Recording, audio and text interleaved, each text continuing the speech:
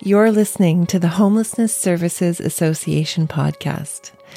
This is an audio-only version of one of our webinars addressing the challenges of frontline and shelter work during the coronavirus crisis.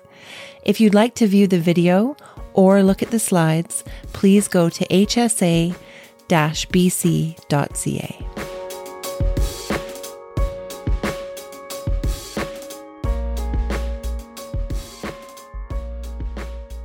Well, good afternoon, and welcome to HSABC's webinar, Paranoia and Conspiracy Amongst Clients During COVID-19, Practical Strategies and Effective Communication.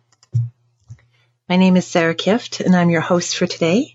So when you use the question section, that's me who you'll be chatting to. I just want to say very briefly that it's a stressful time for so many of us, as well as those we provide services to.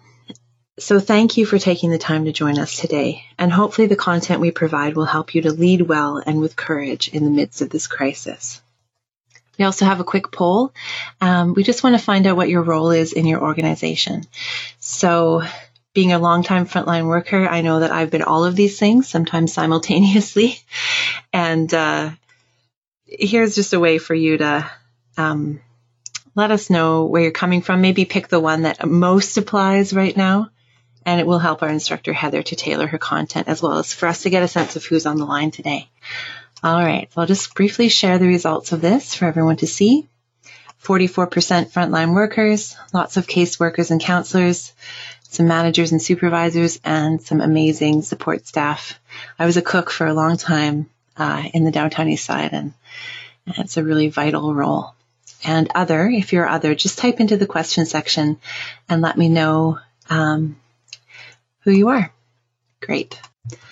All right, now here's the best part. I get to introduce you to Heather. Dr. Heather Fulton is our instructor today. She is a registered psychologist, and she's currently working as a supervisor of psychiatry resident psychotherapy training at Royal Columbian Hospital. She previously worked at the Burnaby Center for Mental Health and Addiction, as well as maintaining and continues to maintain a private practice. She has been studying, researching, and working in the area of concurrent disorders, particularly with vulnerably housed individuals, for over 15 years. She also is a past volunteer of the Calgary Drop-In and Rehab Center, a large facility in downtown Calgary that offers various levels of housing support, meals, essential health services, as well as employment training. It's a great pleasure to have you with us today, Heather. We've really appreciated the webinars you've delivered so far, and I'm looking forward to you sharing again with us today. Thanks for being here. Thank you so much for having me. So for our agenda today, I was thinking we would focus more on just, first of all, getting us all on the same page. So when we're talking about paranoia, conspiracy theories, like what do I mean when I'm talking about those? Why do these things occur, and how might they make sense in the current context of COVID-19 in particular? I also want to spend a little bit of time on how these beliefs or how these sort of emotions can impact care during COVID-19. I won't spend a huge amount of time on this, since I'm assuming if you're attending this webinar, you're kind of already convinced and you know how it affects care. That's why you're here. So the bulk of the time is actually going to be spent on how do we help people? What are our different options, especially if we feel like paranoia, conspiracy theories, it's negatively impacting them. It's impacting their care. It's having negative consequences on their life. When we define paranoia and conspiracy, what we're really getting to here is beliefs and behaviors that some people think are true and justified, while other people don't. So when we really talk about these, we first must understand, how do we come to believe something as true? Well, first, many thoughts and beliefs that we have about something are based on our perception of reality, like that dress is blue in color or that person is frowning. However, our perception's not always accurate. It's influenced by the environment, as well as our mental state and our previous experiences. So probably most of us are familiar with this blue dress versus gold dress visual phenomenon. So whether I think that light is coming from behind the dress or in front of the dress, it actually changes the colors that I see. I might see a person looking at me like this, and they have a tense face, and I might assume they're mad at me, going, Heather, what are you talking about? What are you saying? Or maybe I might think that they could just be in pain, right? And that's probably going to be somewhat influenced by my mental state and previous experiences, either of which may or may not be true or may have kernels of truth in each of it. So often when we hold certain beliefs based on experiences, our culture and learning, we often view truth as a categorical thing. So something is either true or it's not true. But actually in life and reality, it's a lot more complicated. So many beliefs are actually more along the spectrum, and it might not necessarily even be a spectrum of truth or falsehood, right? There are some aspects of a certain belief that are true, but often we have to fill in the details because often some details are missing. And so we fill in those details in a way that makes sense for us. Humans, they look and they find patterns for things. And so in any situation where there's some sort of uncertainty, we're missing information, we look and we try and find those patterns as well. And then often we check that understanding with others. What's important to know though, is that just because a belief is uncommon doesn't mean it's untrue. So for example, many people did not believe that ulcers were related to a certain bacteria until someone clearly demonstrated it.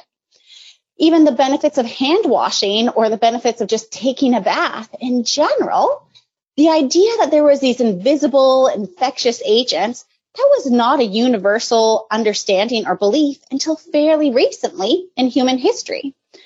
But that also doesn't mean hand washing wasn't effective in the past. But we do have to acknowledge that there are some societal influences to whether we consider a belief to be normal, rational, true, or not true. And so given that, then we also have to accept that what we consider to be true or untrue changes over time, like with improved science knowledge, but also our culture as well. One thing that's also important is knowing that hypotheses and beliefs that are not totally based on fact, that's just a regular part of our society and social life in particular. So rumors, hypotheses, those are all sense-making processes. They serve to reduce our anxiety and uncertainty. They help people come to grips with unfamiliar situations. So we don't always have all the facts in all situations. So we all develop explanations to best plan our behavior. All humans do this. So when do certain beliefs start to veer onto the more abnormal side, right? Especially when this is sort of more of a spectrum versus that categorical true, untrue. Well, some folks might be familiar with the term delusion. So a delusion is a fixed belief, not based on reality, and not accounted for by one's culture or cognitive ability. So for example, we don't call children's belief in Santa a delusion. So delusions are commonly known as symptoms of psychosis, but not always. So other disorders can have delusions as well. And so for those of you who may not be familiar with psychosis, I want to just define it here because terms like psychosis, psychotic, schizophrenia, and things, they're often used incorrectly in popular culture. So psychosis, it describes a variety of different symptoms that break from reality. So typically most people think of hallucinations and delusions here. Psychosis, though, in and of itself is not a mental illness, but it's a part of many serious mental illnesses you might have heard of, like schizophrenia, schizoaffective disorder, bipolar disorder, that sort of thing. All right, let's define some more terms, since it's always important to do that and have our common language. So let's define paranoia too. So paranoia, when I'm using it and kind of throughout this presentation, really what we're talking about here is an irrational distrust or suspicion of others. So a suspicion or distrust that's kind of above and beyond what we would expect for a situation or person based on their history. It can be a symptom of psychosis. With conspiracy theories, how I'm going to define it is how it's defined in the literature. It's just any kind of secret plot that involves two or more people, organizations, or entities. Belief in conspiracy theories can also be a symptom of psychosis, like say the FBI is tapping my phone if they're going to frame me for something, but also not, right? So being distrustful, suspicious of others, or beliefs in certain theories or hypotheses that might be more or less popular, that's not necessarily a mental illness or psychosis. So if we think about someone who's experienced trauma, distrust and suspicion of other people makes a whole lot of sense. We also have to acknowledge that conspiracies, government, institutional cover-ups, they do happen, and we know about those, right? If you have experienced homelessness, vulnerable housing, you can feel really mistrustful of institutions and so-called helpers, and it would make a whole lot of sense based on your previous experiences of, say, people taking advantage of you, people promising things and letting you down, grooming related to, say, sexual trauma, that sort of thing. And so I guess what I'm really saying here is just because someone might believe in something that you consider to be a conspiracy theory, or maybe they're more hypervigilant or mistrustful than you, it doesn't necessarily mean that they have a mental illness, although it might. So with mental health professionals who work in diagnosing and assessment, that's kind of sort of their job where they make these distinctions. Often we start looking at, okay, how does it affect someone's functioning? Does it keep them safe, not safe? That's kind of beyond the scope of this presentation, but I thought it was still really important to kind of make this distinction that this too is a bit of a spectrum. All right, so let's look at paranoia and COVID-19. Like, why now? Why are we seeing more of this sort of hypervigilance, mistrust, conspiracy theory stuff in the past 2 months compared to before? Well, really, it's the environment matters here, right? Public health messaging has been very clear that we need to be vigilant about a danger that other people might pose to our own physical safety. And this threat can even be in those closest to us, our loved ones, our friends and family. This threat's invisible, kind of lurks in the shadows. We've got these asymptomatic carriers, and people are being actively encouraged to avoid others because of this threat. I think most people would agree that 4 months ago, if you had spoken to a friend or family member about fear and frustration going to a grocery store because people keep coming within 2 meters of you, that you were canceling most or all social events with people outside of your home because of the risk of getting sick, we probably all would have said, maybe you're overreacting a little bit here. But I also think that most people would say that they have done some or probably all of those within the past 2 months as well, and this actually makes complete sense. So, of course, we're all having increased anxiety, fear, and behaviors that 4 months ago, most of us would not have imagined and might have said are irrational or paranoid, but now would say something completely different. So again, context is really, really important here when we're thinking about these sorts of things. At the same time, we have to acknowledge that some of the feelings we are having and the behaviors we are doing may not be totally helpful, or they might be helpful to our physical health, but they come at a cost to our mental health. So for example, social isolation in and of itself is a major stressor for people. While maybe people have a reduced anxiety and stress in the short term because they're following recommendations, or maybe they have some social anxiety just already pre-existing, we know for all people, isolation is a major risk factor for worsening mental health. Again, this is true for general population, but it's really true and also can be quite risky for people with mental health conditions like schizophrenia and depression as well.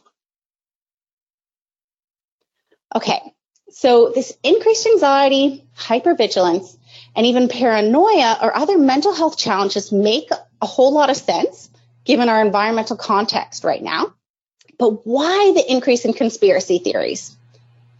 Okay, so what we know about conspiracy theories is they often develop in times where unusual, distressing events occur.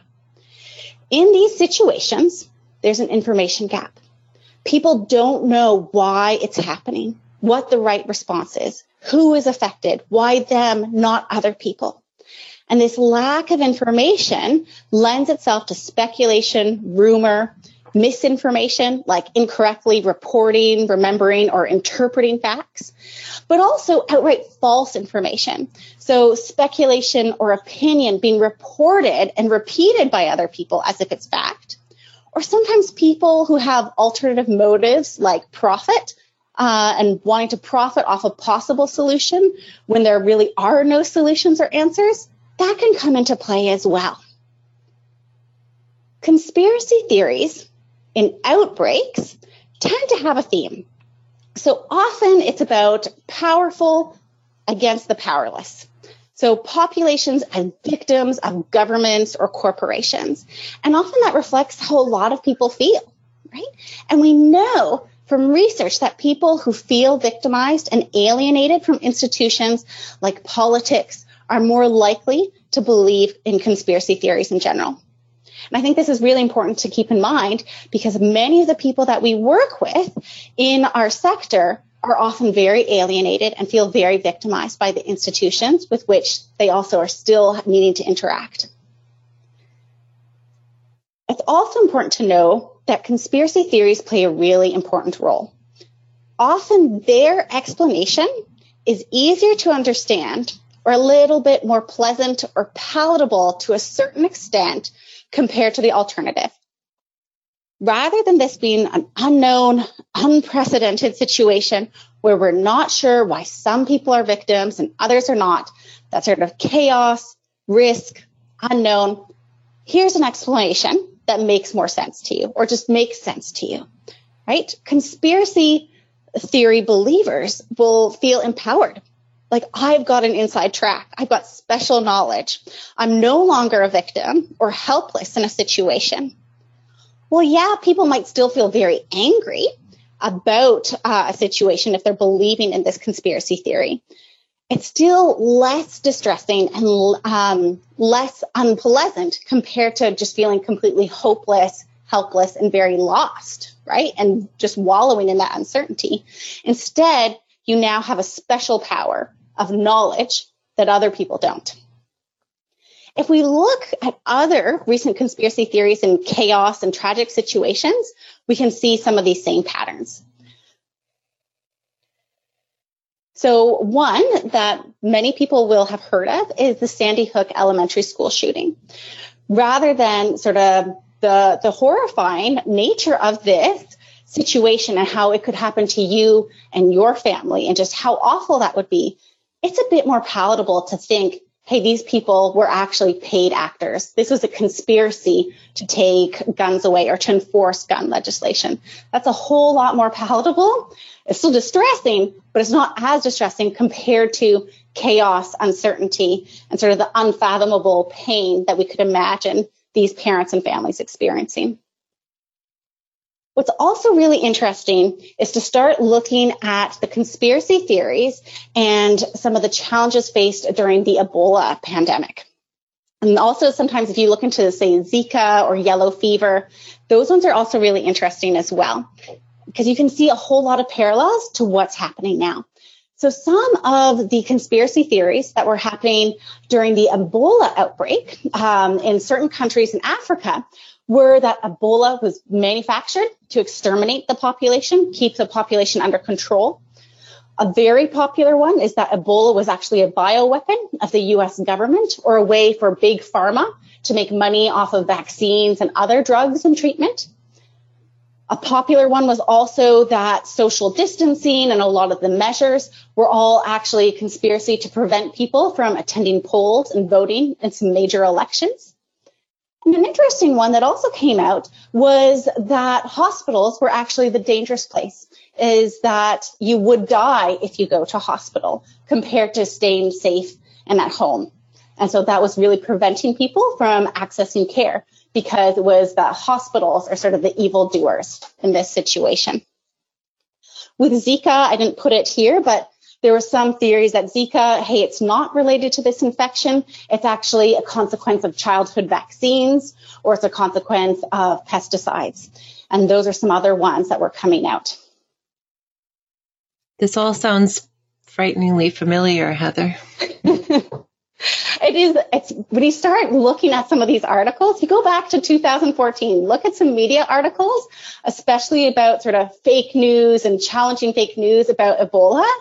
It is shocking how similar it is. And I think there's also surprising where I think there's a lot of Western media sort of, oh, you know, these folks over in these countries, they're so uncivilized. How could they believe such things?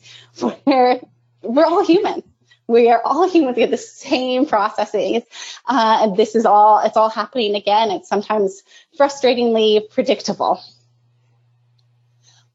All right. So let's look at some case examples. So hopefully these will be sort of similar to the challenges that you folks are experiencing and can kind of recognize this. If not, put it in the questions and we can discuss ones, but I kind of use these as sort of examples for our strategies later. So one example is Shireen. She's being asked to move to a designated hotel, but she's refusing to attend because she feels like if I go to the hotel, the government is going to conduct experiments on us, or we're just going to disappear into the night kind of thing, and I'll never be heard or seen from ever again. Reggie, he's refusing to interact with the outreach team because they're wearing masks. And he feels like this is a sign they're part of the government fear-mongering campaign.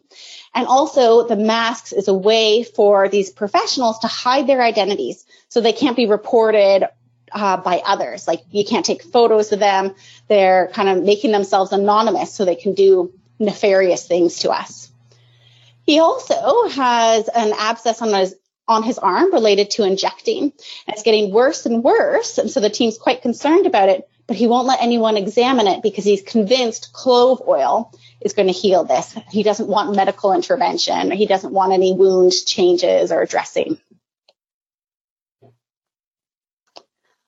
There's also Cadence. They believe they are responsible for COVID-19 pandemic because they watched a video on a Chinese social media site back in late February. And they're very distressed about this because they believe they caused this pandemic, specifically the one in Vancouver. And they believe others are now watching and talking about them. So they can't even leave their home because other people all know that they are the cause of this pandemic. And so they're avoiding their usual services as a result. There's a whole lot of guilt and distress related to this. And then there's Mike. So Mike heard that COVID-19 isn't actually that serious. And it's really just another way the rich are keeping poor people down and in debt. And the police are capitalizing off of this to have an excuse to evict people from tent camps. He really is convinced it's no worse than a cold. Everyone's going to get it anyway. So he's really refusing to wash his hands in the shelter, refrain from spitting, or even cover his mouth when coughing. And he gets quite angry and verbally aggressive when staff prompt him about these kinds of behaviors. And it's presenting a real challenge for staff. I just wanted to add, Heather, all of those examples resonate with the feedback that we've been getting from people. As well, we had somebody talking about a client of theirs when they were moving to a hotel who thought that they were being taken away to be disappeared. And so they refused to go into that hotel from an encampment for that reason. And it was very real for them. Yeah. And I think, again, it can seem irrational to service providers. And yet we think of the history, like we think of Picton, we think of many other sort of missing, murdered individuals, right? Where, again, someone seems friendly. I'm here to help you. I'm here to take care of you. Come with me, right? That suspicion, that paranoia makes a whole lot of sense and might have actually kept them safe and saved their lives in past situations, right? where we're in one situation, we're like, well, don't they know? Why aren't they doing this? And yet it makes a whole lot of sense compared to context, trauma, past experiences. Yeah. All right. So this gets to kind of what do we do? And so there's not much research on this, right? This is why I don't have a whole lot of resources or handouts for you guys in our reference section. What has been published is sort of a public health or population health response. And the consensus in the literature seems to be, all right, we need to have access to reliable data, knowledgeable sources, and that we need to share this with people. So in the Ebola epidemic, what they really suggested was key here was responding quickly with facts via WhatsApp, local radio stations, and that these accurate facts came from authoritative, trusted sources. It was also really important to not repeat the misinformation. So it wasn't saying, hey, this thing that's wrong, repeat it, and then provide the corrective stuff. It was just provide the corrective information. Don't start repeating the misinformation. They also found that the transparency was really important. So allowing families to see family members, like having transparent walls and entryways, evolving burial practices to keep with cultural norms while also staying medically safe was really important. I have some asterisks next to this reference because unlike some of the other ones in this presentation, this isn't a sort of peer-reviewed research reference. A lot of this is actually sort of more media article stuff, interviews with people from WHO and other services of what they found helpful. All right, so consensus, most people say, is provide information, authoritative, trusted, and accurate. But the problem is behavior change. It's not just about providing information. Just because someone has information doesn't mean their behavior changes, right? We're all familiar with this in terms of, say, quitting smoking or other behavior changes, right? Just because someone has the information doesn't mean they act any differently. When we look at conspiracy theories, especially about infectious disease, there's some really interesting research, and it suggests that debunking, so providing corrective information, can actually backfire. So one thing they found that happened with both Zika and yellow fever in Brazil is it increased skepticism of all disease-related information, even the factual stuff.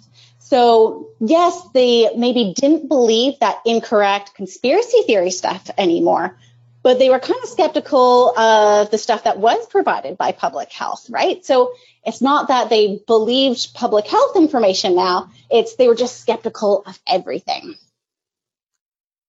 The other thing that they found is while providing information might correct those misperceptions or misunderstanding, it didn't always translate to a behavior change. So just because it was corrected, hey, Zika is not related to childhood vaccines, doesn't mean childhood vaccine behavior and getting your child vaccinated is actually going to change either. So information alone is usually not sufficient to actually change behavior. So then that still goes to, well, what do we do, right? And ultimately, in terms of public health and population health, that's not my expertise, right? My area that I'm more familiar with is sort of the individual behavior change, a one-on-one or one to groups. What do we know works? How can we help? And so those are the options that I am presenting with you guys today.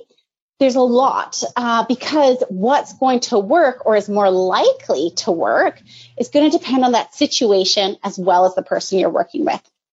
We're going to go over all of them in detail. As we're talking about them, though, you might have even better ideas of how, actually, this could apply even better if we kind of modify it or if we combine these different strategies. Those are all really great, and feel free to share them when we get to kind of the question portion as well. All right, so let's look at the first one. First option is doing nothing, right? And that is really deciding, do I need to even act here, right? Often people have beliefs, values that we don't agree with, or they behave in ways where we would not make those same choices. It doesn't necessarily mean they're wrong, and it doesn't necessarily mean we have to do anything. Sometimes it can really be helpful to just be like, okay, what is my role? What's the client's role or goal? What really needs to be done here? And it can also be helpful, especially when the situation's kind of tense, is to take a pause before reacting. So respond rather than react, right? And then you can kind of, if you take a moment to just be, wait a second, let me think this through. This seems like an important moment here. Let me think it through. You can ask yourself some questions and choosing what response might be better. Like, how's this going to affect me, the client, anyone observing this interaction, or sort of our site culture, our relationships, both with me, but also people who are maybe observing this reaction as well. The other thing that's important to remember about doing nothing is that doesn't have to be the final solution, right? It can be temporary, right? And it can be temporary of just, I'm going to do nothing for the next 5 minutes right now because, oh man, I am so frustrated with what someone said. And I felt so insulted by that someone could think that of me, where I'm kind of out here putting my life on the line, trying to help someone. This is kind of what I got. But heck, I'm too worked up now to be effective. Maybe I'll talk in 5 minutes. It doesn't have to be right now. The other thing is it can be, all right, maybe right now I do nothing, but say I could do X if Y happens. If this person does Y or people are affected this way, all right, then I will do that, right? So do nothing doesn't have to be a final solution. It can sometimes just be a temporary holding pattern too. The other thing that's also really helpful is asking other people for help. So maybe you do nothing, but other people are doing something, or we can brainstorm together as a team. Like, okay, I can't talk to Shireen, right? But Sherry's known her for sort of on and off the past couple of years. She's got a great rapport with her. Sharing information, talking to her about different options, it's going to go a lot better if Sherry talks to Shireen versus if I talk to Shireen. Another way to kind of broach your teammates is just like, I'm really, really worked up right now, right? Could you help me about, this situation with Mike? It might be better coming from you because, Mike and I have a history of whatever, or, I already told him no about this and just have a different voice for consistency, that kind of thing. Heather, I just wanted to mention another example, which is very interesting and sort of put it out there. Someone's mentioning that the tenants in their building don't have access anymore to community centers, libraries, and coffee shops where they get their information. And all they see is the signs posted in the building, which is their home. And they just see them as the authority or the man trying to take away their hard-won independence. I thought, that really resonates. I've seen that before too. Yeah. And I know I don't have this in the slides, but I know in other situations, sometimes people have recruited champions, right? And so who are sort of the trusted, kind of more authoritative people in this community, right? Could they be recruited to share information, right? And you have to do it delicately, right? Because often people who are trusted information sources, they don't want to be seen as I sold out to the man either. But can they also be, they're already information hubs or authority figures. Hey, could they be helpful, right? If you kind of get through to them and share information with them, they understand it. They're like, yeah, I get this. They might be really good to share that information with others. And we see this with, say, safe injection kits or how to use naloxone. There's some key champions there in communities that are really important. It can be the same with health information. Mm-hmm. That's really good. Thank you. All right. So another option there. So do nothing.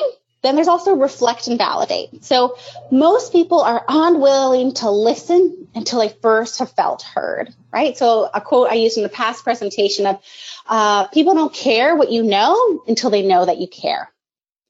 It's one of my favorite quotes.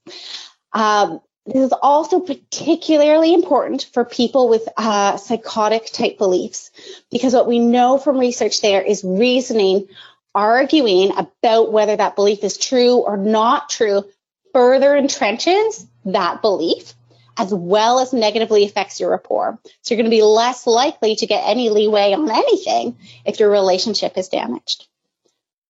So what do you do though, right? All right, so what you want to do is you want to reflect the content of what you heard and clarify what they're saying, right? Like, okay, so Reggie, I hear you're angry because you really feel this service is impersonal now. You don't even know who you're working with. You kind of feel like you're just a number, right? So kind of, am I getting, this is the problem that Reggie is telling me, and sharing it back to him to make sure I've got it right. The other thing that's really, really helpful, especially with sort of more psychosis type kinds of beliefs, is reflecting and validating the emotion. So that sounds really scary for you, or I completely understand how, believing that would mean you don't want to go to the hotel, or why you're avoiding services and going out, right? What's clear here is we do not agree with the belief. I'm not saying, yes, people are talking about you and how you created this pandemic, or yes, it could be unsafe potentially in this hotel, right? I'm not agreeing with that belief. I'm agreeing with the emotion and the effects that it's having on them and on their life, right? Of like, wow, Cadence, I can really understand how that was so hard to share with me. I hear how much pain this is causing you and how it's impacting you. You really want to go to these services, but you're so scared of being judged and blamed for this situation. I haven't agreed with that potential delusion, but I have said, I hear where you're coming from. Mm-hmm. The other thing that's very similar, but a little bit different, is giving affirmations of personal values and then asking someone for their ideas on how to meet their needs. So usually the very next question when I say something like this is, well, what do you mean by values? I don't even know what my values are, right? Okay, values is just what is important to someone. So the common ones that most people you're going to hear when talking to them are things like autonomy, right? I make the decisions for myself. I have choice here. Their friends or family, freedom, and that might be freedom for fear. I don't want to live my life in fear. Freedom from others, like it's kind of related to autonomy, making my own choices, but freedom from judgment is a really big one. Operating according to morals, religion, spirituality is often very important. Someone's health, whether that's physical, mental, all kinds, can kind of really fill in there. Health is often important, and the physical health stuff comes up a lot related to COVID. And then also safety. And this is both physical and emotional safety. And by emotional safety, I mean here, like being accepted. And so how do you make an affirmation? Well, we'd spend like 20 minutes on this, which is very briefly. It's really saying, hey, you really value autonomy, or you really value freedom and making your own choices. Or, man, I'm hearing friends and family connecting with others. That's really important to you. And so then the next piece, all right, those are the affirmations. Then you want to evoke from them their ideas on how to meet those needs. And this is where you're still very clear and consistent with the limits of your service, or say the rules that are in your service.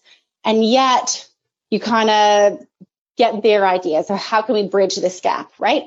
Unfortunately, the policy is why, as in all people who work with you are going to be wearing a mask. I hear how important it is to you to kind of know who you're working with, right? And have a name and a face kind of thing. What are your thoughts about what we should do next, given there's really nothing I can do about this mask policy? One thing that's really important here is being clear, transparent with those limits, as well as the explanations for the reasons for those limits, right?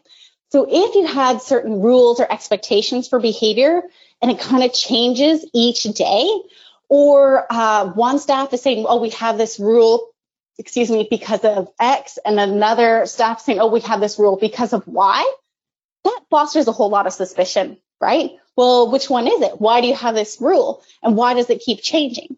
And I mean, there is some leeway here, right? Is the situation keeps changing, knowledge changes, right? but as much as possible to be consistent between staff over time, having the same explanations, that's going to be really important for trust. And it's a whole lot harder to build trust once people have noticed inconsistencies compared to upfront. All right, the next one is providing information.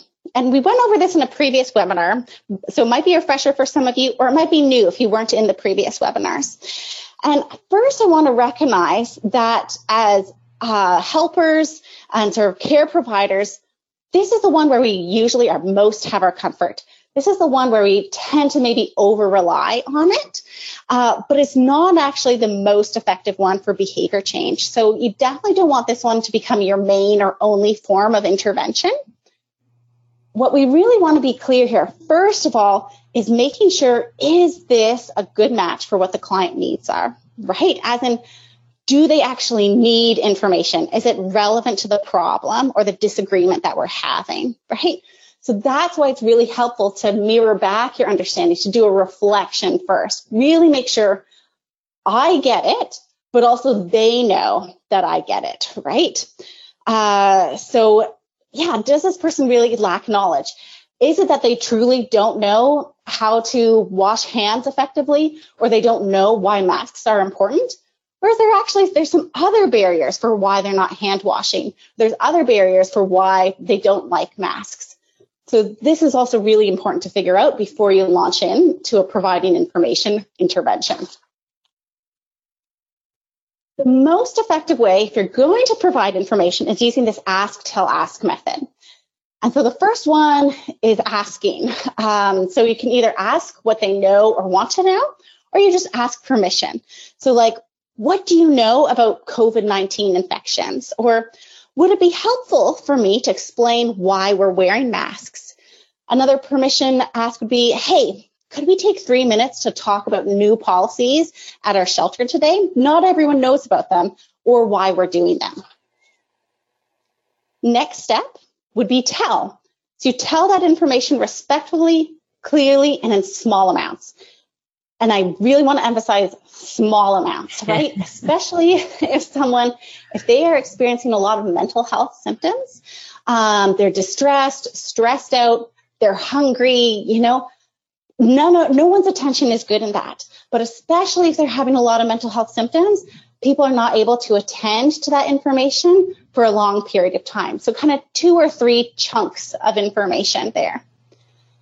And then the last step here is the second ask. This is the one we almost always forget to do or tend to skip over. And so it's really, what are your reactions? What are your thoughts about what I just shared with you? Or if you're sharing, say, like a procedure, how to do something, then a teach back method to make sure there's understanding. And so with this one, the burden is always on, I want to make sure I explained it right. It's not the sort of paternalistic of, repeat it back to me, I want to make sure you understand, right? It's, hey, I want to see, did I do a good job of this? Could you share back to me? So let's maybe we'll go through some examples, but one thing I want to be really clear here is providing information, even if it's about conspiracy theories or behaviors or that kind of thing, you're not arguing, convincing, or persuading someone, right? Because that's not going to be effective, right? And especially it's not effective for people where it's a more psychosis type of belief. The other thing is I don't expect anyone who's on this webinar would say, oh, shaming is going to work to change behavior. But sometimes how we talk to other people about things can be shaming. So if I'm complaining to, say, a colleague, even though I don't think people are listening or people can't hear, often they can, where if I'm saying, oh, people are so stupid, can you believe? Who would ever think this? It gives a whole sort of certain message where people aren't going to trust you quite as much. So you have to sometimes be careful a little bit about that, or just the shaming can kind of come in tones of judgment or sort of sarcasm. So we have to be careful of how we say things and how we share information, apart from just what is the content of what we're saying. So examples for an ask, tell, ask in COVID-19 for your service might be like, would it be helpful for me to share with you why we wear these masks? Can I share with you some information about what we know works to help prevent infection? Can I have 5 minutes to talk to you about some new procedures here at the shelter? You'd share your 2 or 3 points, and then don't forget to check back in, because this is so easy to do. What are your reactions to this? Any thoughts? Hey, can you share back to me about how to do this new laundry procedure, just so I make sure that I explained it right? So and that's good. That intervention. I love I that really too. like it. And it really works. And especially, it saves you so much time when you ask at the beginning and you get a no. Right. It really is helpful. And it's hard because sometimes it's like, my cannon's loaded, like, I'm ready to share this info. And they say, no, that's actually not it. It's hard to sometimes still to not follow through with the information that you think is so brilliant or helpful. But when you do actually step back, is you really get into, this is what actually matters. Oh, it's not about the masks. It's about this other thing, right? And you can get to this is the real problem or the challenge with the behavior. Here's the barrier. Okay. Agree to disagree and focusing on shared goals. This is very similar, but slightly different to the affirmation one. So even though we know we don't want to get into an argument or kind of convincing back and forth, sometimes we just find ourselves there with clients, right? Especially when it's something that is so loaded, like conspiracy theories, and whether perhaps you are part of a conspiracy theory, right? And at certain times, sometimes you just have to, we got to agree to disagree and then focus, what are we here for, right? So this could kind of look like, I really hear you, Reggie, I really hear, or Mike, could be either really. I hear that you feel this is a government conspiracy and these are really unnecessary measures. I gotta be honest with you, is I disagree. And it doesn't really seem like there's anything I could ever say to you to probably convince you otherwise. And yet I kind of feel the same thing, that I don't think you're really going to convince me either.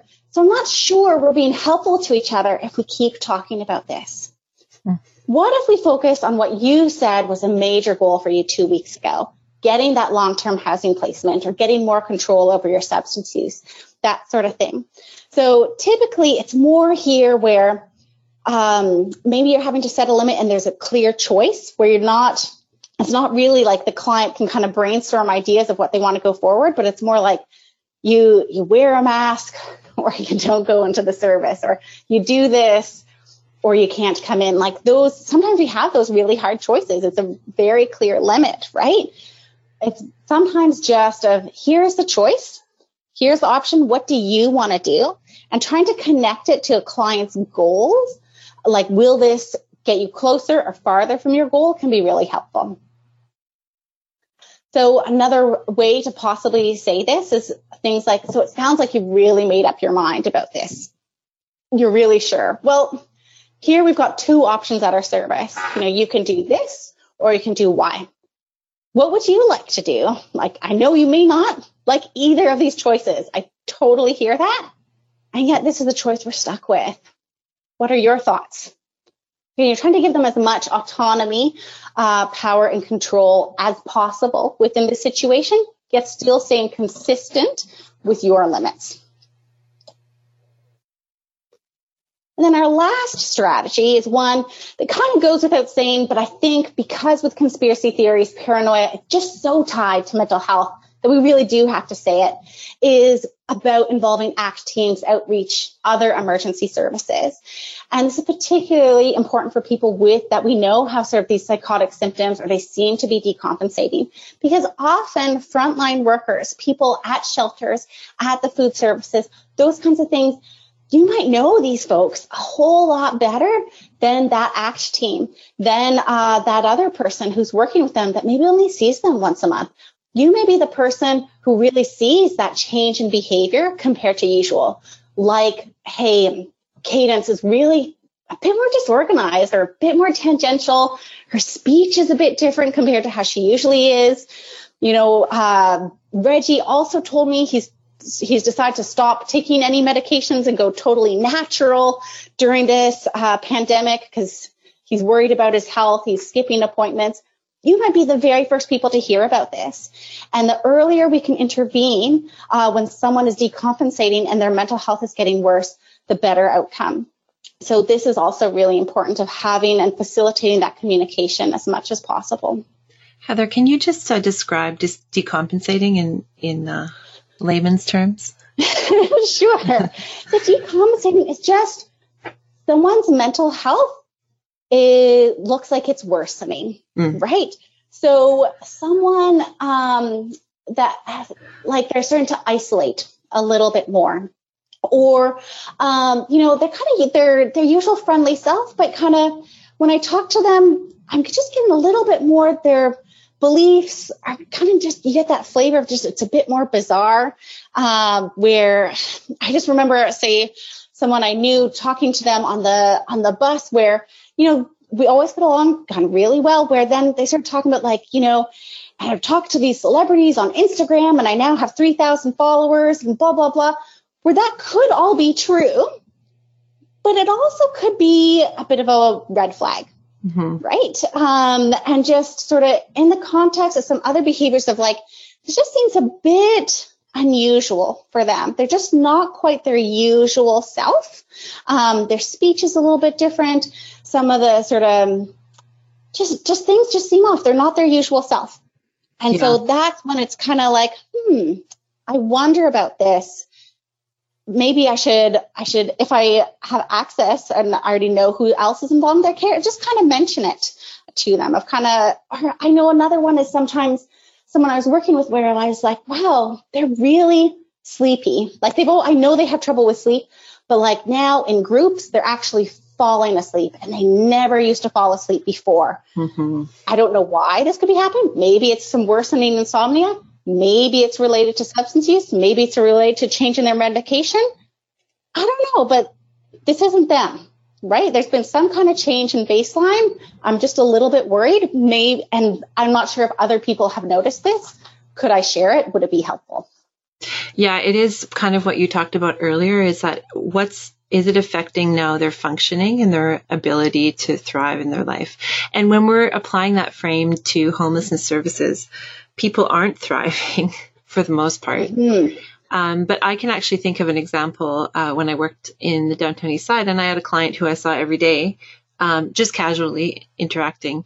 And he was constantly thinking about how Oprah was talking to him through the TV. And that was fine. I knew that he was managing okay because that was his baseline of paranoia. But I knew that things had gone sideways when he started including me in his paranoid thoughts. So he started saying, you and Oprah are watching me. So, it was a reminder to me, for us, I really like the point you brought out about how as frontline workers and caseworkers, and we are often the first people to notice because we do know people. That's one of our great superpowers is our relationships and the fact that we're paying attention. And we're often the first point of contact for people to access services. And so leaning into that superpower and really thinking about the whole picture of someone.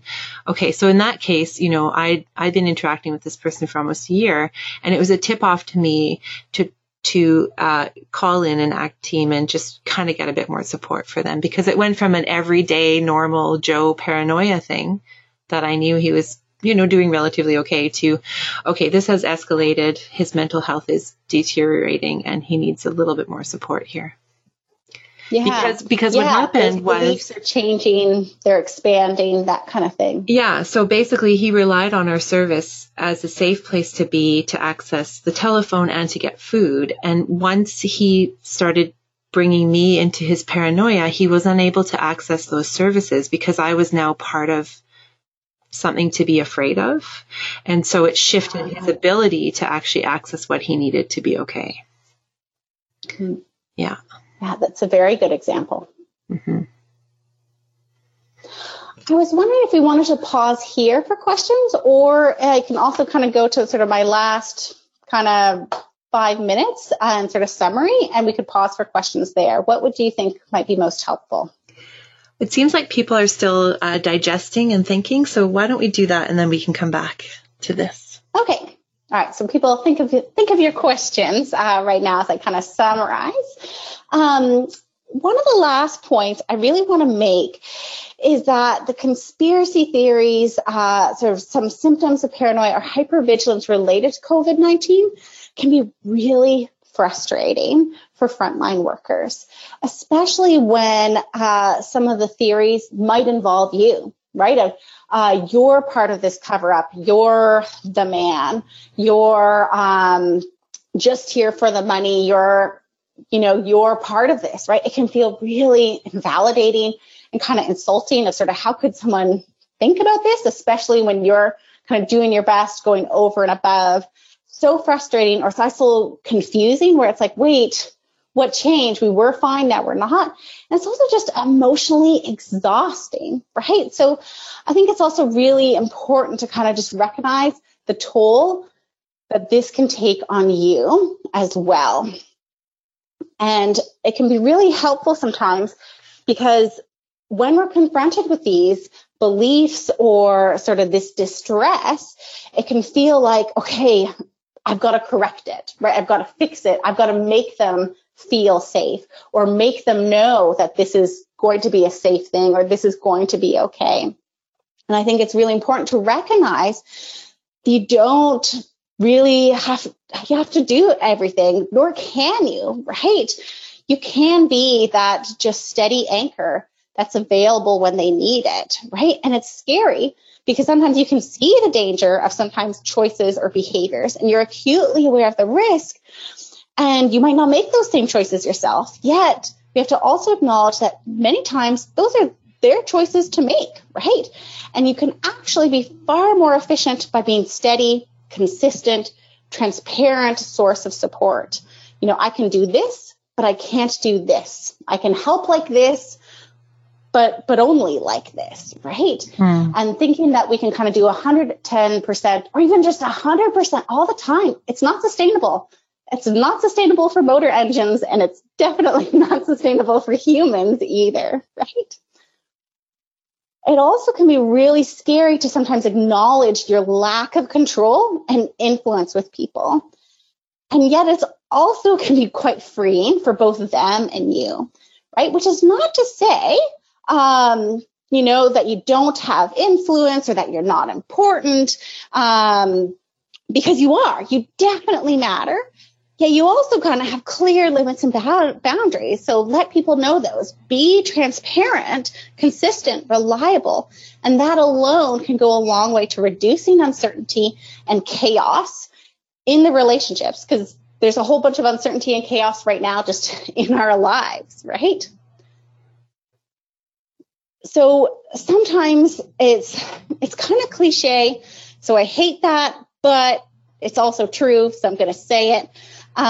Is you really do need to put your own oxygen mask on before helping others, right? Is we emotionally have to be okay to better able to help people. And how many times have we said to ourselves, like, I'm fine, it's okay.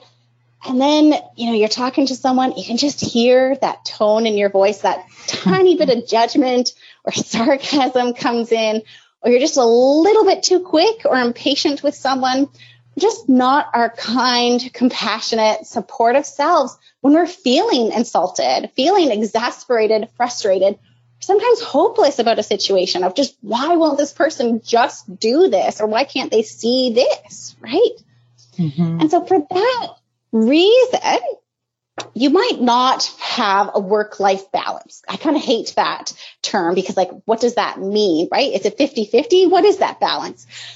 But I would say it's very important for you to do something, for all of us to do something that refreshes us, that fills our cup back up. It gives us perspective that our job and COVID-19, they matter. They're super important, yet they're also not the only thing that is happening or that matters in this world. Typically, those kinds of things are going to be things that give you a sense of mastery or achievement or pleasure in your life. These are going to be different for everyone, right? So for some people, laundry and organizing, that makes them feel good, like they're in control again. For others, that's what depletes me. That's what exhausts me. That is not fun for me, right? For other people, it'll be gardening and painting. But for others, that's an exercise in perfectionism and frustration, right? So it can be really helpful sometimes thinking just about what are your values, things you did in the past, maybe even things you're avoiding, because getting those scratched off your list, even though the avoided activities may not be fun, man, they really feel great once they're no longer looming over you. So kind of that self-care stuff, it can feel really hokey, and yet it's really important, especially when you're kind of dealing day in, day out with exasperating situations, or sometimes interpersonal situations where you can feel really frustrated and insulted and kind of helpless to sometimes change behavior or change attitudes. I just want to mention, Heather, scrolling Facebook and Twitter and reading the comments is not an exercise in self-care. Because oftentimes I'll finish my work, my frontline work, or dealing with these subjects and talking to and hearing from people, and then I'll sit down, or the kids will be in bed, and I'll just start looking at Facebook, and then I just get more ramped up because there are lots of opinions out there, and there are lots of things where I'm just like, are you effing kidding me right now? And then I'm like, I'm going to read the comments. I'm going to read this article, and it's like, no, that's. Like, this has been really helpful for me, even thinking about how to respond when people say things that are frustrating or feel like you're outside of your control, especially when it relates to COVID. So thank you. Yeah, well, and I find the comments and things like that, it's hard because there's that magnetic draw, right? Because that anger is a very empowering feeling often. And also we get a sense of superiority of like, how can this idiot believe that? They're so dumb, right? Yeah. Like, this is so stupid. And yet it also feeds into like our moral distress and frustration and like, oh, why even bother? We're totally helpless, right? Mm. So it's kind of, there's this push-pull where I think often we have the expectancy of, oh, this will be fun, or this is pleasurable. And it might not even be explicit. Like, I'm actually thinking the comment section is going to be fun. So you're curious and you read it. And yet, how does it actually affect you? Right. And there's some really good research. And I know this is getting a bit personal here, but there's great research on, say, surfing the internet, surfing Facebook, right? We anticipate that that's actually going to be a fun and pleasurable activity because that's why we do it, right? I want to catch up with my friends, see what's going on. Yet there's quite a few studies that actually look at people like during those activities and afterwards, was that actually fun, right? Did you actually have pleasure, achievement, any of those different things? And usually it's not. Like, it's kind of, you get this sense of I'm searching for something, but you never get the satisfaction. It's kind of this endless loop of posts and searching, and you never get that satisfaction compared to, say, completing an activity like reading a book or reading a magazine article. It actually is a bit different. So sometimes even with our self-care activities, and what I think is helpful for my self-care of being like, well, wait a second, let me look at that. Is that actually fun for me? I know it's a habit I do, but is that giving me mastery, pleasure, achievement in my life? Maybe yes, maybe no. Maybe sometimes yes, and sometimes no. Yeah, that's good. So here, I'll go into the summary of what I hope people are getting their take-homes today. Or maybe it'll be something different, but this is kind of what I thought were sort of the main take-home messages of this talk today. Is just that conspiracy theories, paranoia, they increase in times of uncertainty, and especially when there's a lack of information. Conspiracy theories and belief in these often make people feel empowered and less vulnerable in these uncertain, chaotic, risky times.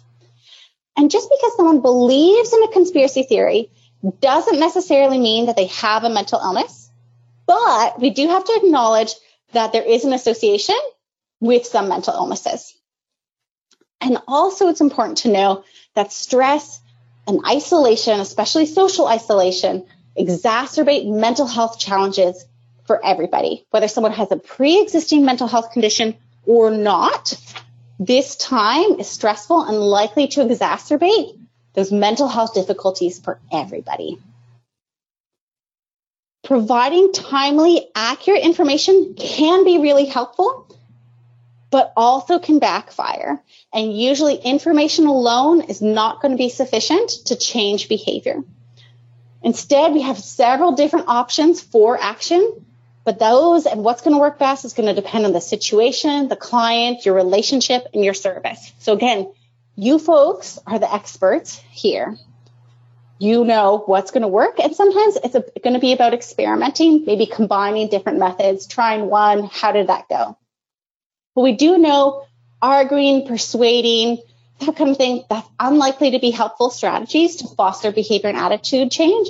And especially important to keep in mind for sort of more psychosis type beliefs is you really don't want to get into an arguing and convincing match with someone about a belief like that. It's really going to backfire for you. So basically, don't ever comment on Facebook. Well, I think the thing is, are you going to convince the person who posted it? Probably not. Sometimes people are like, it is worth posting because maybe I'll convince others who read. You know, sometimes it's personal preference. I don't know of any research that's really looked at, hey, these comments are like, people do get convinced, right? So yeah, that's a personal choice. I don't think there's convincing evidence about what's more or less effective, but typically arguing, persuading, not usually effective for actually changing behavior. And that's it. So I'm kind of open to questions, thoughts, and reactions. I just want to say thank you, Heather. That was really, really helpful.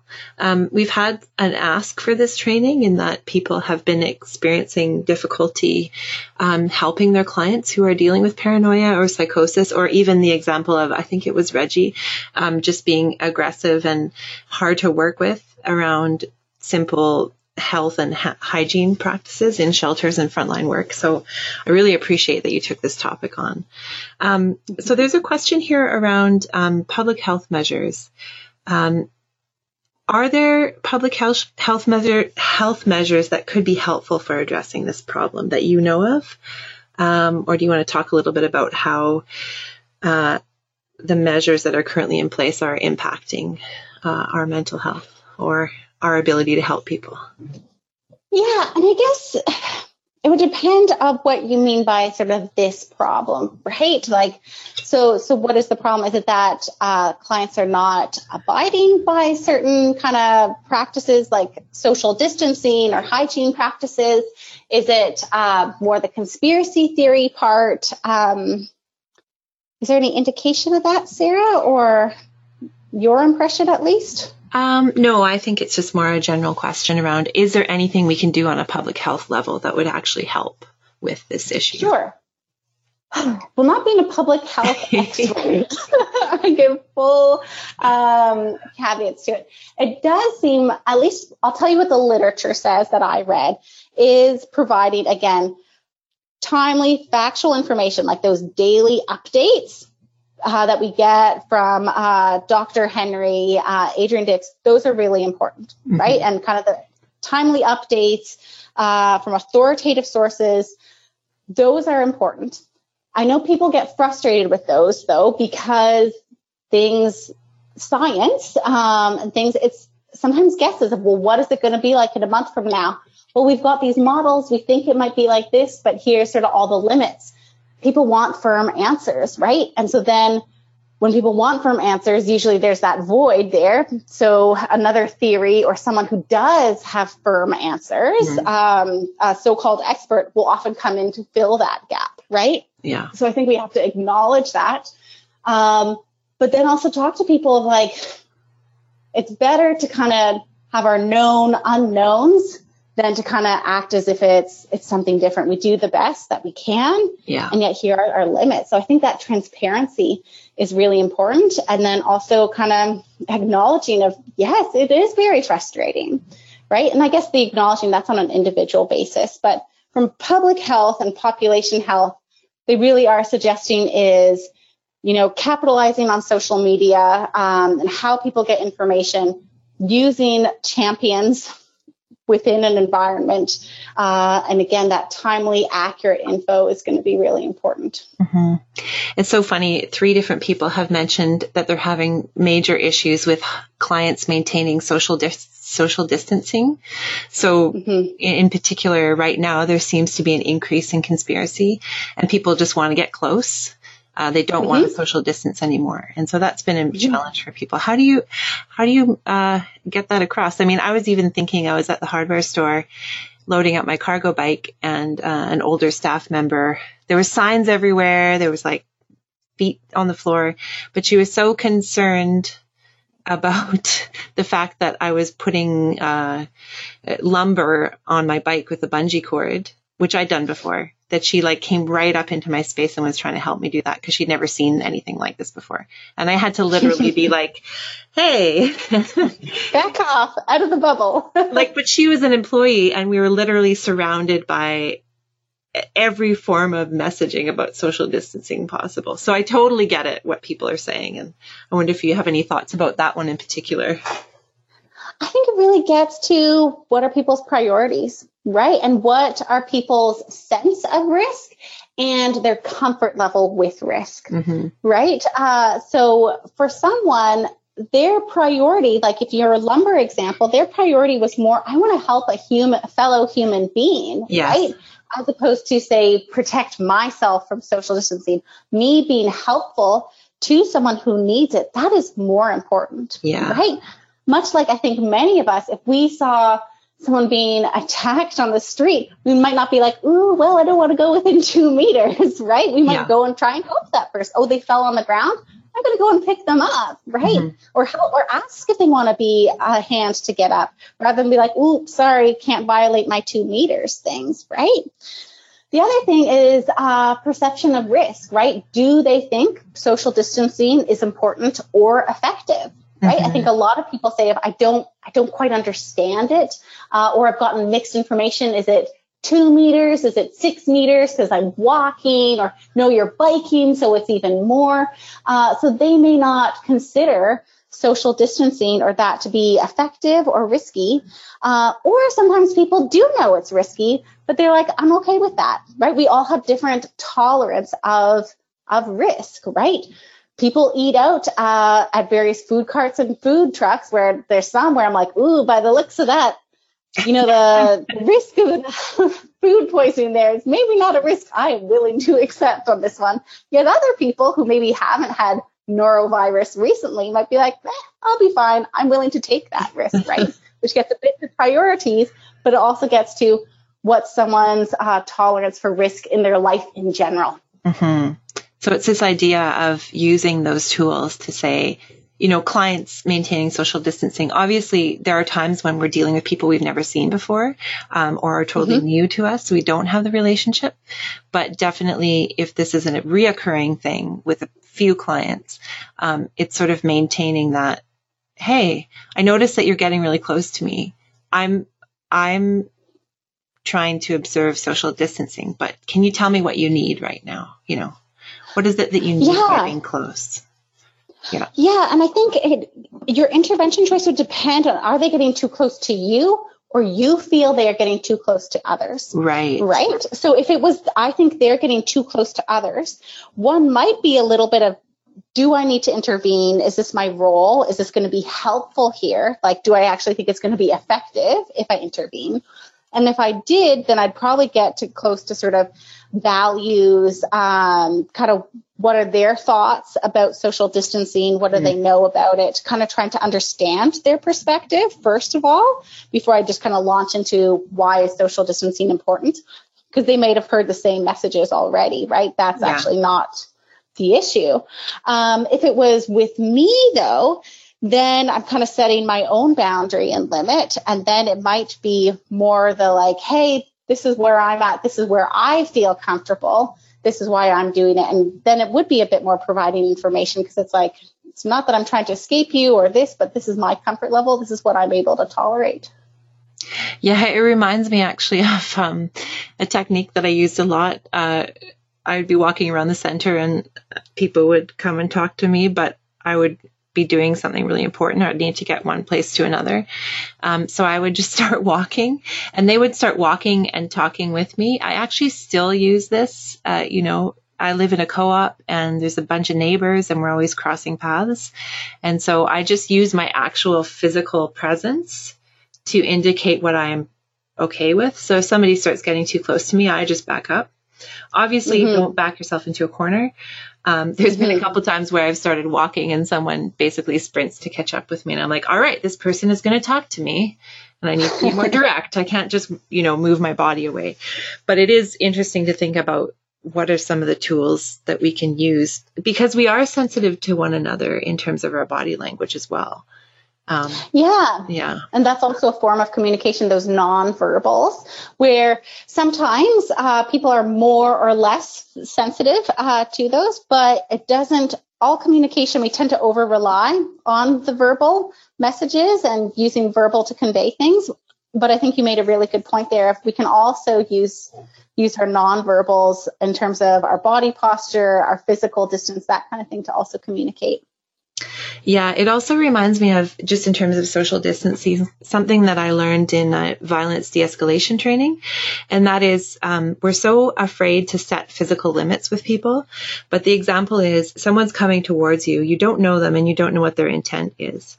You can put out your hand in front of you and just say, can I help you? So at the same time that you're being kind and open, you're also creating an actual physical cue for them to stop coming at you. And so if somebody is intending harm in violence prevention, if someone's intending harm, they're going to keep coming. But if they're a person who just wants your help or wants to talk to you, they're going to stop at that boundary that you set, right? So it's a really helpful evaluation tool. I've been doing it a lot with social distancing as well. Like even with this elderly employee, I used it. I put my hand out. I said, thank you. I'm okay. I've done this before, but I appreciate your help. And I just kind of physically set some space between us. And I didn't need to tell her I'm social distancing from you, or you're in my bubble, because I was thanking her for her help, but I was also using my hand to kind of put it out in front of my body. Thankfully, I'm lucky that I have really long arms, but you can still do this, and it does send a message that's helpful. Yeah, and I do think it is tough, because I think we are so used to, well, I don't want to insult them. I don't want to insult them. And yet that is important. And yet you can set a boundary, and it's not like, hey, if I put up my hand, that's going to be the end of the interaction, right? Yeah. I can then explain, I can still connect with this person, even though I have sort of my hand up even briefly, kind of thing. I remember I've had sometimes challenges with colleagues, right, who might be a bit more physical than I was comfortable with, where I remember talking to a colleague afterwards, where it was one person, they had patted me on the head, and I was kind of frustrated, and I was talking to a colleague. I'm like, how could I have changed this situation? Because I didn't really like it. And she's like, well, why didn't you say something at the time? I was like, well, I didn't want to be insulting. I wanted us to kind of have a good relationship. And she's like, well, how is your relationship now? And I'm like, I'm pretty mad at them. And she's like, so the relationship was affected, right? And so why are you always kind of you don't have to put your needs down too. Your needs also matter, right? And so you can respect your boundaries and yet respect the other person as well. You don't have to, put your needs as second in order to be effective with and helpful with a person and have a good relationship with them. Where that was, I thought, a really good reminder for me. I also picked up on something that's being picked up here in the comments as well. You had a phrase which was, I wish I could do something about this, or something like that, but I can't. So what else can we do together? And actually, in terms of these public health measures and these directives, it is actually a bit of an out psychologically, because you can say to someone, I have no, as a staff person, I have to do this. It's not up to me, but how can we work together to make it work, And that can actually lessen the conflict, because if you say, hey man, we're both subject to these greater forces of oppression, and I just need to be able to do my job, safely. So I'm just following these limits, but I know it's affecting you. How can we problem solve together so you get what you need, right? It's a way for them to stop putting you in the position of authority over and against you them. align yourselves together. Yeah, you're kind of on the same team all of a sudden. I've used that so many times over the years. I used to work in an environment where we had security and there were rules around how people could be in the space. So they couldn't be actively on a substance and they couldn't be aggressive. And there were some, rules to keep everyone safe. And oftentimes it would be someone that I knew really well and was a client of mine, and they would come in completely wasted and starting to cause an issue. And so instead of me going over to them and saying, you're breaking the rules, get out, or, obviously I wouldn't say it like that, but, that directive, I would often be like, hey man, I noticed that you're a bit high right now. Why don't you head out for a bit before security notices, right? Like I would kind of, you don't want to be sneaky about it, but I'd be like, hey, I noticed you're not doing well. Remember the rules here, but I'm going to give you an opportunity to make your own choice about leaving before security or whoever gets involved, right? Which was very effective. Yeah, and I agree with you of kind of like, well, this is the policy, this is a policy of public health, or this is the direction we've been given, that kind of thing. You have to be careful. Because kind of like say with the security thing is you don't want to split your team of like, oh, it's management that's the problem, or it is the ministry. So you have to sometimes use some judgment there. But I think what you're really talking about, Sarah, is where is our shared goals, how we're similar of like, this is a situation. It sucks, right? Yes. This situation sucks, and we both agree it sucks. I wish I didn't, have to give you these two choices, which both suck. And yet here we are. So, what would you like to do for this, right? And kind of giving them as much choice and control there, which is helpful, even in a really crappy situation, that still helps. And kind of, we're two human beings. We have different roles here, but I'm a human. I recognize this sucks, right? Yeah. You're so good at saying that. It's so important. We just got a bit more time here for more questions if they're coming in. Actually, what you were saying about splitting the team, it reminds me of something you brought up earlier, which I think is really crucial. We talk about it in a lot of our webinars, and that is having a united, consistent messaging among your staff. And the only way to do that really effectively, especially in frontline work when there's shift changes and constant emergency, is to build in verbal and consistent check-ins, where at shift change, you grab everybody and say, hey, this is what we did today. This is what we're working on. This is what's important right now. Can we all agree on this, or whatever it is, like, especially as a manager and supervisor, it didn't matter if I sent 100 million emails. What mattered in terms of consistency and teamwork for my staff was actually having those scheduled check-ins where I got as many people as possible to come to the table, even for 5 minutes before, the door opened and a huge crush of people came in, to say, okay, what's our goal for today? What are the new rules in place around COVID? What are we working on? So that you can then present that consistent information and limits to clients. And everyone thinks I can do this via email, or we can do it via sort of a memo or note posted. And it can't. You need the face-to-face connection kind of thing. Mm-hmm. Yeah.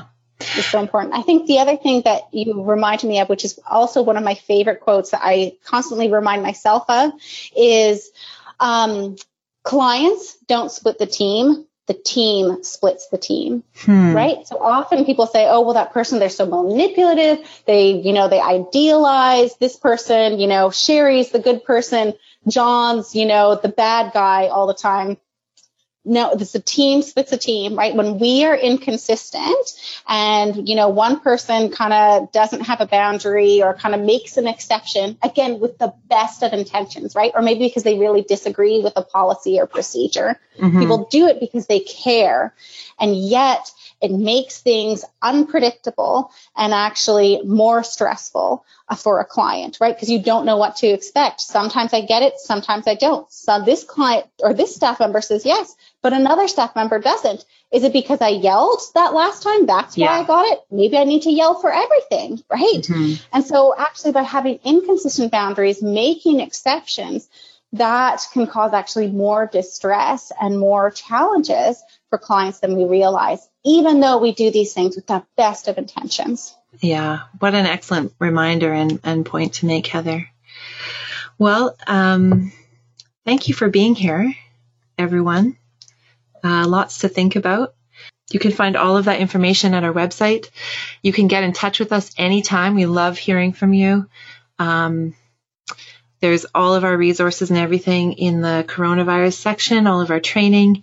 We're going to be working on getting the audio and the video of the sessions today uploaded and edited for you in the next couple of days. And all of the handouts and everything will be there. So Heather, thank you as always. You're just so helpful and practical. And we really appreciate you. Thanks for taking the time to be with us today. Thank you so much for having me. Yeah. And to everybody on the line, you keep showing up, you keep doing the work, even when it's hard. So thank you.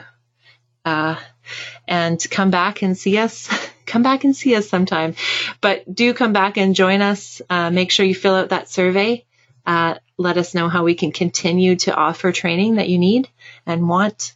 And stay safe, stay calm, and try to get a break in there somewhere today. Take care, everyone.